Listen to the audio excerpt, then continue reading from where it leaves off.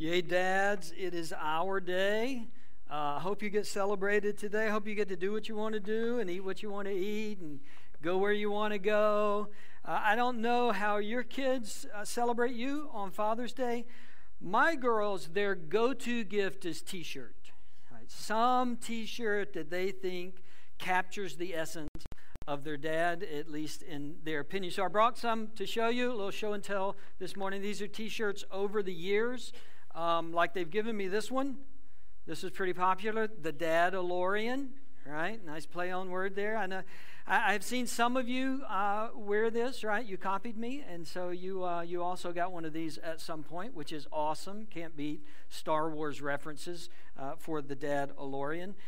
Several years ago, when they were all teenagers, they got me this one, Dad, D-A-D-D. And underneath it says, Dads Against Daughters Dating. Pretty proud of that one. I got an amen. Yeah, Dads Against Daughters Dating. I love that one. That one's awesome. One of their proudest moments, I would say, was they got me this World's Greatest Father. But it says farter, so which may be inappropriate, but... Oh, they were so tickled when they gave me this one. Like, they just laughed and giggled, and they loved that one. Now, this next one is not a specifically Father's Day one, but they gave it to me for Father's Day. And I'll tell you a little story about this one. First of all, I'll show it to you. This is my Snapcat shirt that they gave me. Now, I will wear this occasionally out in public.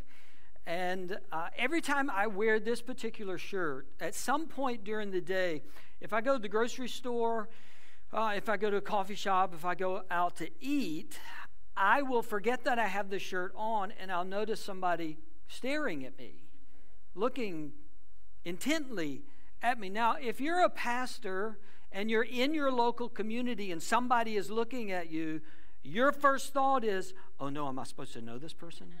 Like, have they come to Journey before and I don't know who they are? Do they expect me to introduce myself, to say hello to them?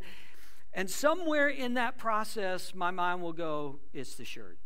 They're not looking at you, they're looking at the shirt. It happens every single time I wear this out. Well, I don't know what your Father's Day gifts are going to be. I'm sure they won't be as great as my T-shirts, but I hope that you have a great Father's Day anyway.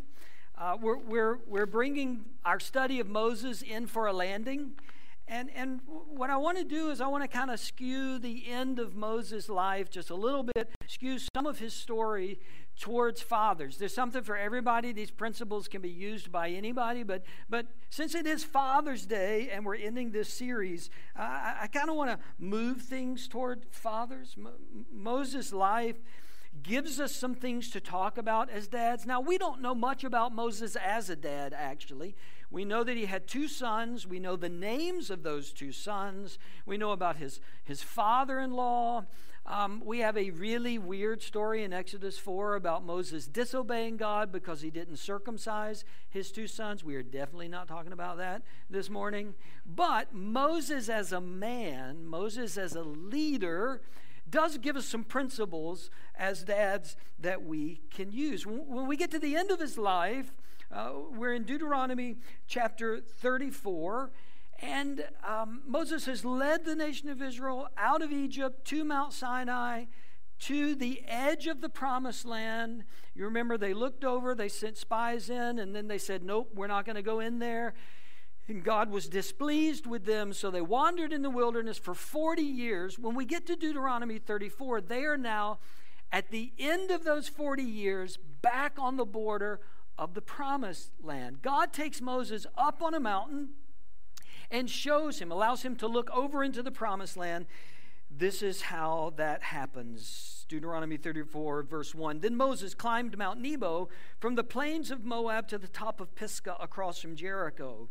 The Lord showed him the whole land from Gilead to Dan, all of Naphtali, the territory of Ephraim and Manasseh, all the land of Judah, as far as the Mediterranean Sea, the Negev and the whole region from the valley of Jericho, the city of palms, as far as Zoar. Now, all of those names to most of us probably don't mean a whole lot. They're just hard to pronounce names, and names we don't use very often, just kind of a list of names. But what that means is God was showing Moses kind of a panoramic view of what the promised land was going to look like. This is where this group of people is going to live. This is where that group of people is going to live. And it's just like I told you, Moses, and everybody's going to experience that. I brought a couple of pictures.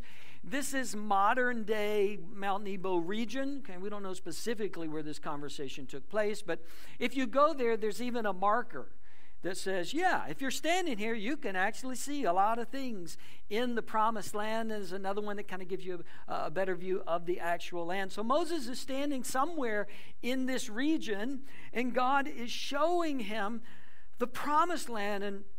And certainly the main takeaway from this conversation, as it always is, it's about God. And God is saying, Moses, I want you to know I'm going to keep my promise. I got to do what I say I'm going to do. I said I was going to bring the people, and look, it's right here. I'm going to give them this land. God does what he says he will do. But I also think because of God's love for Moses and all that Moses had given to this journey, this was a way for God to say to Moses, look, it was all worth it. We're here. It was all worth it. And I know it wasn't always easy. I know it was hard. And you got mad and I got mad and we all got mad at them. And we had some struggles along the way. It wasn't easy. We had some tough moments. Like there were some moments, you probably thought of bailing out, and we thought about just ending this whole. There were some hard moments. I want you to know, Moses, it was worth it. Everything you did, everything you gave, all the trials, all the difficulties, all the struggles, it was worth it. This is what you're leaving behind. This is what you're leaving behind. This, because of your leadership, right? From a human perspective. Moses, because of the man you have been, the way you have led, this is all now possible. Take it in. Enjoy this moment. I'm proud of you. This matters. Dads, isn't that what we want at the end of our lives? Like if we symbolically go up on a mountain at the end of our lives and we look across our lives, don't we want to have a sense of it was all worth it? It was all worth it. That the legacy that I'm leaving behind, how I have led my family to this point. And yeah, I don't get to go all the rest of the way. I don't get to take all of the rest of the journey. But what I have left for them, how I have led them, it was worth it. And it wasn't always easy. And there were struggles and there were trials and nobody was perfect and we had hard moments. But it was worth it. Dads, if I could tell you something from Moses' life, I would just tell you simply, don't waste your life, Dad. Don't waste your life. Don't climb up Mount Nebo at the end of your life and go, I wasted it. I was there. I had these moments. I could have made so much more of an impact on my family, on my kids. I could have led so much better. You don't want to get to the end of your life and feel like the most important part of your life didn't get done. God says to Moses, look, we're here. We're here. You led well. You didn't lead perfectly, but you led well, and we're here. Verse 4, we keep reading, Deuteronomy 34. Then the Lord said to him, this is the land I promised on oath to Abraham, Isaac, and Jacob when I said, I will give it to your descendants.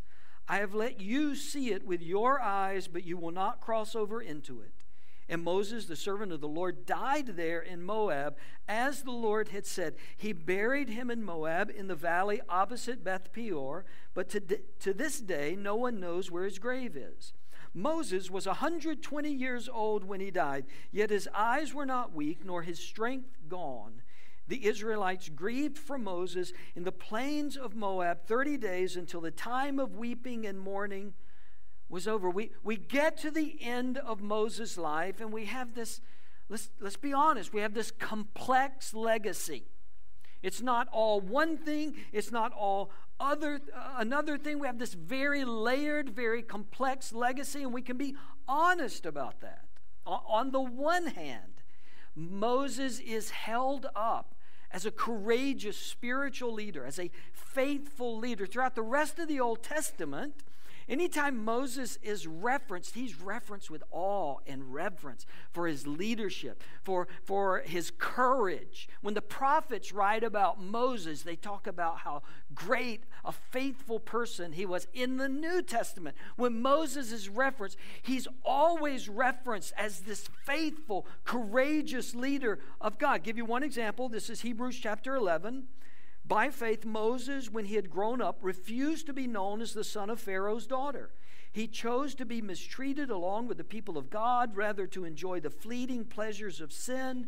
He regarded disgrace for the sake of Christ as of greater value than the treasures of Egypt, because he was looking ahead to his reward. By faith, he left Egypt, not fearing the king's anger. He persevered because he saw him who is invisible. By faith, he kept the Passover and the application of blood, so that the destroyer of the firstborn would not touch the firstborn of Israel. There's this constant praise of Moses. He was this incredible leader. He lived this incredible life. He had this amazing faith. And yet, at the same time, his failure was so consequential that he was not allowed to go into the promised land. Both of those are true.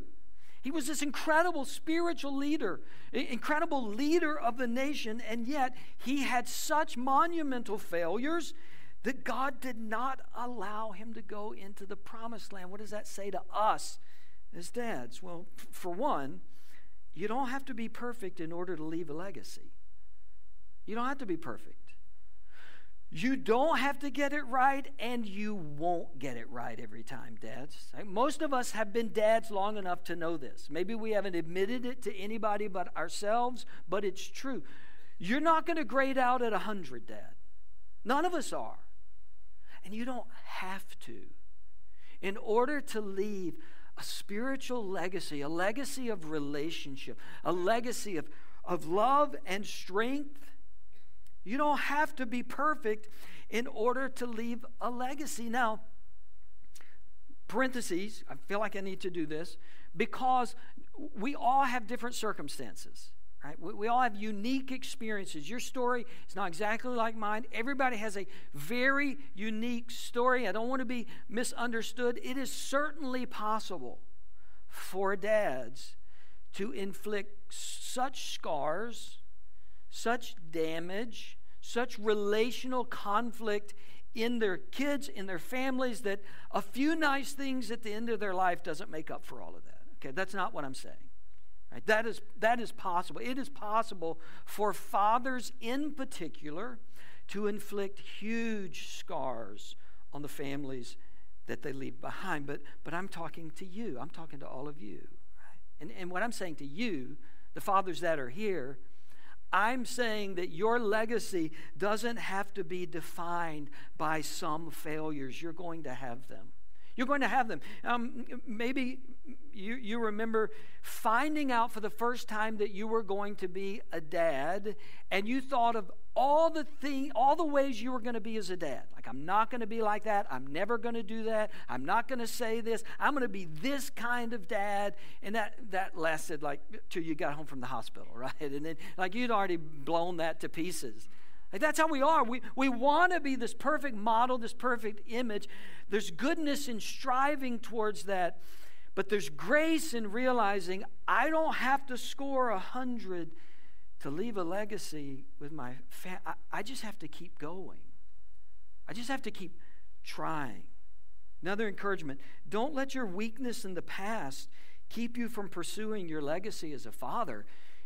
Don't say, well, I've messed up too much already. Don't let your weakness of the past keep you from leaving a legacy as a father in your future. Apologize for those things.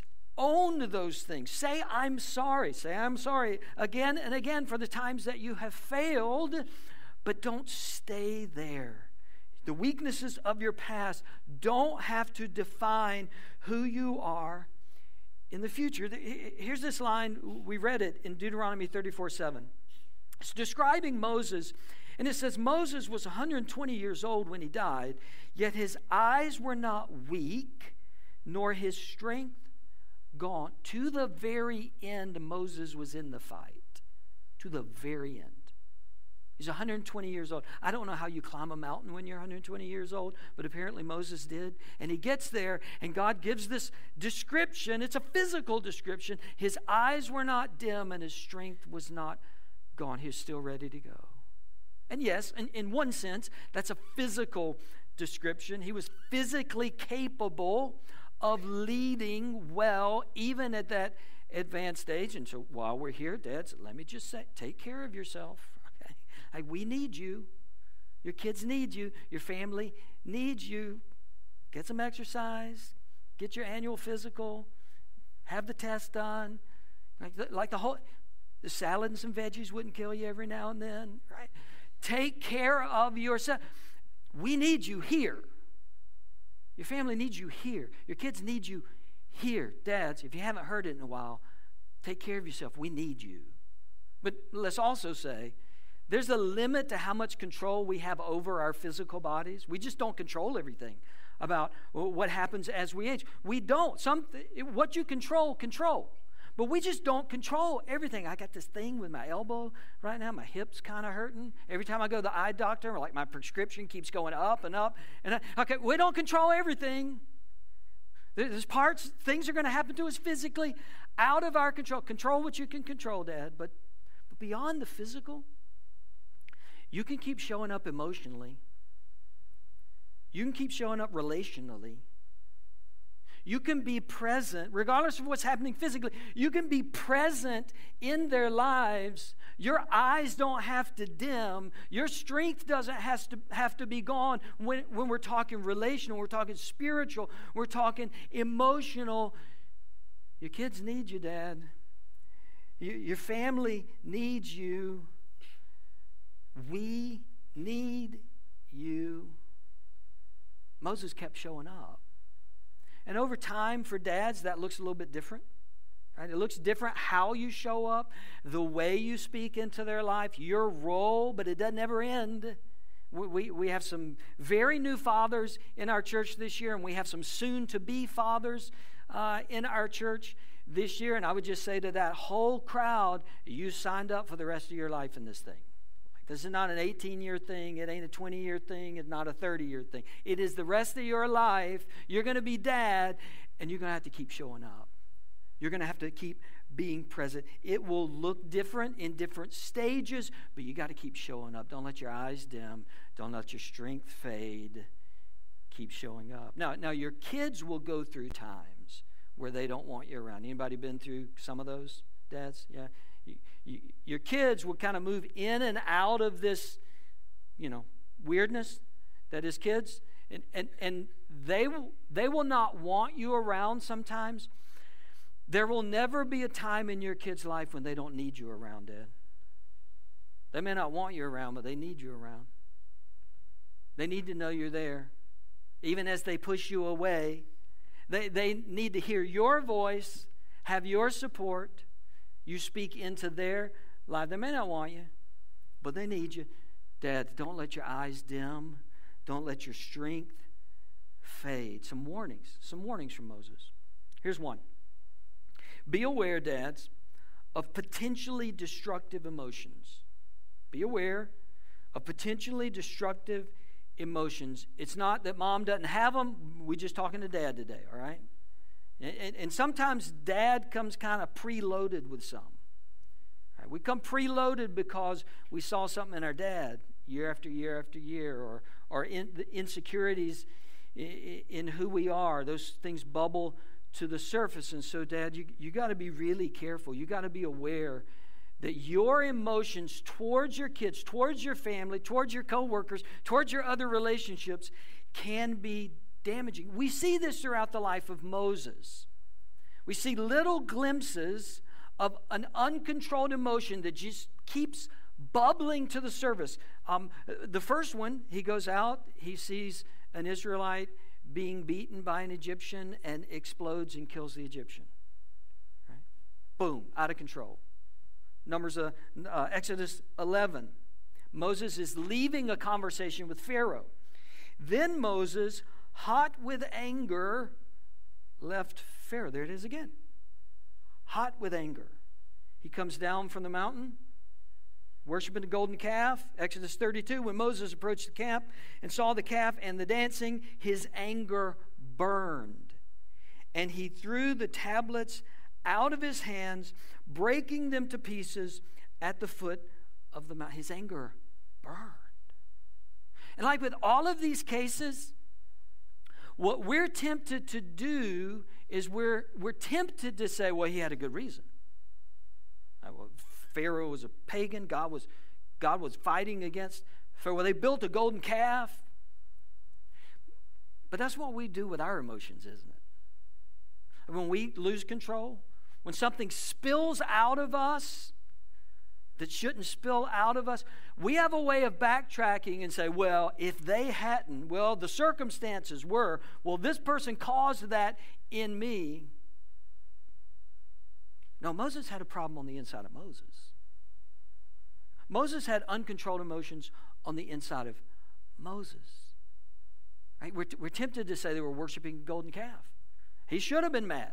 No, he was consistently losing his temper again and again. You read the story, there's no place in the story where God says throw the tablets down. As a matter of fact, God seems a little miffed when he comes back and needs another copy. Like God's like, I already did that for you. Like, what'd you do with the first one? Right?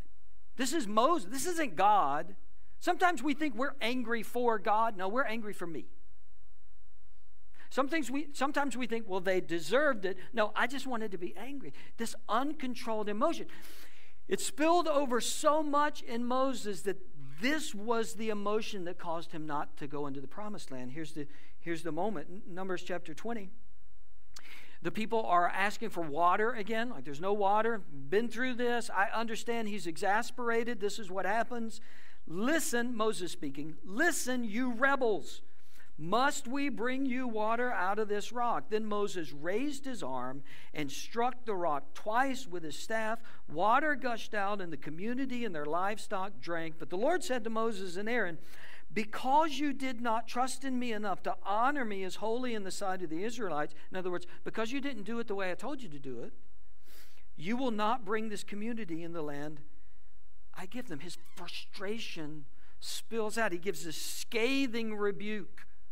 You rebels, I'm going to have to do this again for you. And then out of his anger, he strikes the rock twice when God told him to speak to the rock. And then an amazing thing, every time I read this story, this is kind of amazing to me, water came out. He didn't do it the right way, and yet God still gave them water. And there was a moment in there when Moses could have said, well, hey, look, it worked. I lost my temper. God should have been in control, wasn't in control, it worked. We justify a lot of things with the phrase, it worked. Things we shouldn't be doing. Emotions we should be restraining. Emotions we should be disciplining, but it worked. Dads, there are a lot of emotions that will work in the moment with your kids. Right? We've all lost it a time or two. Some of us develop a pattern of losing it, and on the back end we say, well, they're doing what I told them to do. Well, it worked. Here's the thing. Just because it worked in that moment doesn't mean it's working. Just because it worked in that moment doesn't mean it's actually working to allow you to become the dad that you're supposed to become, to develop in your child's heart the things that God is trying to develop. Yeah, it may work in those isolated places. That doesn't mean it's really working. That just means you used brute strength because you're bigger and you can be louder in order to get something accomplished. It worked for Moses, but there were long-term consequences. Dad, when we don't discipline, when we don't control our emotions, there's long-term consequences. Like, it builds up over time. Layers of it builds up over time. There are long-term consequences to uncontrolled, destructive emotions. It leaves little wounds. It leaves little scars. So yeah, it may work, but it's not working It's not developing in you or in your children what God wants to develop. Now look, I'm not saying there's never a time to confront. I'm not saying there's not a time to discipline. I'm not saying there's not a time to correct. We're talking about the way we go about this. We're talking about being controlled by God's Spirit, speaking out of a desire to do what is good for our children. And we could swing to the other end, right? We think of uncontrolled anger as kind of that flash fire that sometimes erupts out of us. Some of us don't have problems with that. Some of us have problems on the other end with passivity. Like we just don't do anything. We check out as dad. We leave that to mom, or we walk. We don't want to deal with either end. In several places in the middle, Dad, those are areas that you and I have to work on. You and I have to pay attention to. We have to give focus to, or else there's long-term consequences for those. And yet, in spite of these weaknesses in him, Moses is remembered as a courageous leader, a faithful leader, which, let's swing back around to grace. Like the beautiful thing in Moses' story is we don't have to be defined by our worst moments. That doesn't have to be the lasting memory for our kids, for our family. You are going to have worst moments just like I have worst moments. Learn from them, grow from them, change from them. But you don't have to be defined by your worst moment as a dad. Numbers chapter 12. This is when we talked about it last week. Moses had some relatives who were trying to take his position of authority. And we read that little parenthesis in verse 3. Now Moses was a very humble man, more humble than anyone else on the face of the earth. And you read these stories, and the Bible presents very human stories, very real stories, tells you the whole story. But with Moses, sometimes you're left wondering, was he angry or was he humble? Did he have this uncontrolled emotion, or did he live in humility? And the story leaves us with the answer, yes, he was all of that. Yeah, all of that was going on in his heart.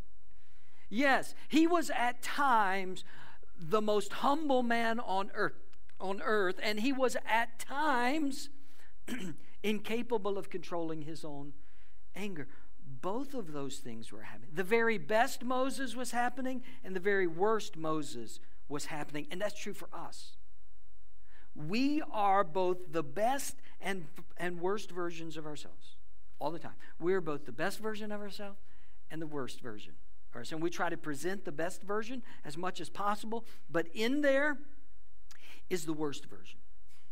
I am the best version of me at times, and at other times I am the worst version of me. And if you were honest, fathers, everybody in the room, if I came around and asked you, give me an example of the best you and the worst you could give me one, or 20, or 100, right?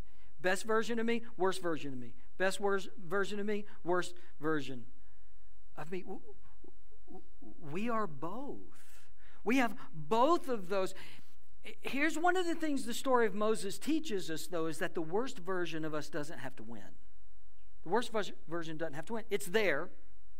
I'm going to have to deal with that. I'm going to have to discipline that.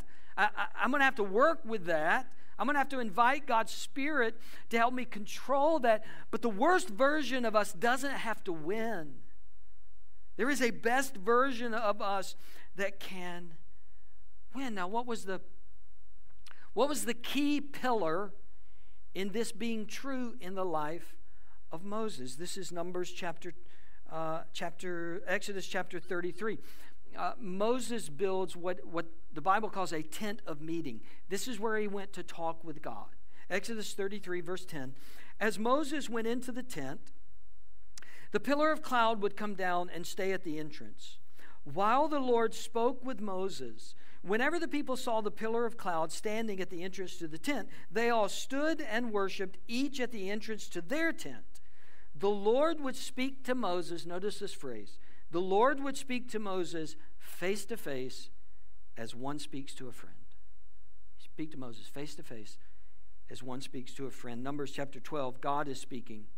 And he says, when there is a prophet among you, I, the Lord, reveal myself to them in visions. I speak to them in dreams. But this is not true of my servant Moses. He is faithful in all my house. With him I speak face to face, clearly and not in riddles. There was this relationship between God and Moses that was unusual for the Old Testament. It's unusual for the Old Testament. It's not unusual today. It's unusual for the Old Testament. And God clarified it multiple times and says, look, I talk to Moses face to face like he's a friend because he's my friend. Moses talks to me face to face like I'm his friend because I'm his friend. All of his best and worst moments, all of the things he got right, and all of the things he missed are held up by a foundation of a relationship with God. Every day, Moses would talk to God face to face. God was real to Moses. It was real. He wasn't like a distant, impersonal force to Moses. He wasn't some vague concept. He wasn't a deity that Moses occasionally talked about. God was his friend. He had an intimate, close relationship with God. So close, we read at the end of Moses' life, God buries Moses.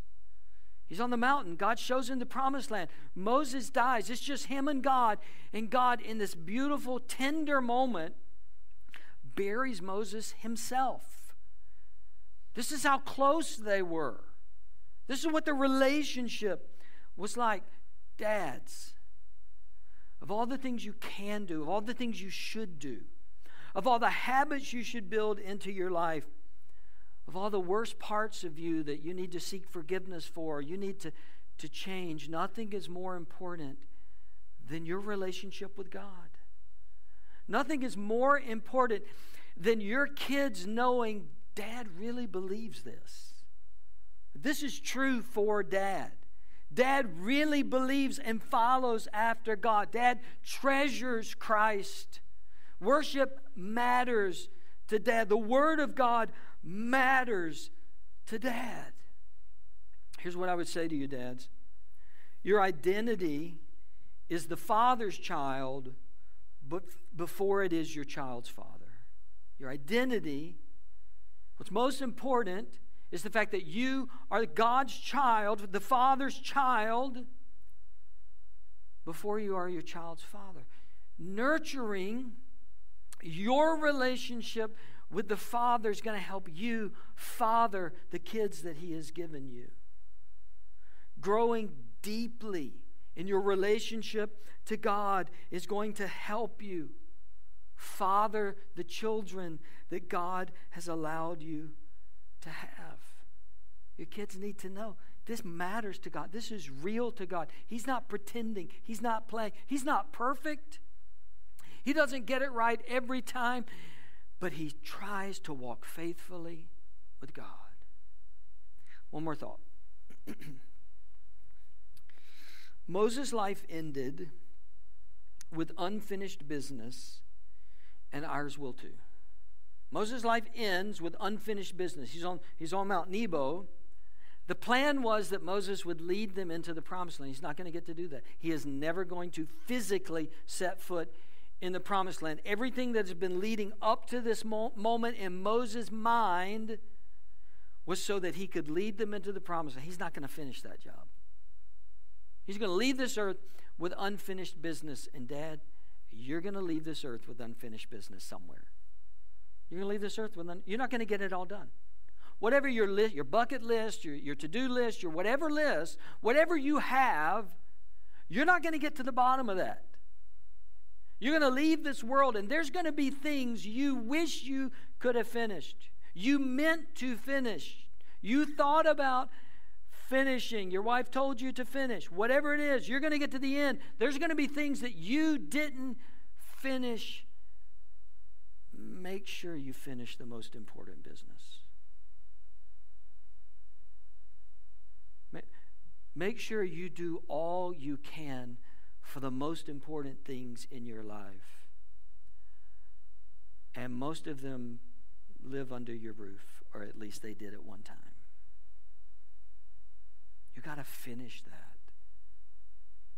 Don't let your eyes dim. Don't let your strength fade. You got to finish. You know this. Other people have said it.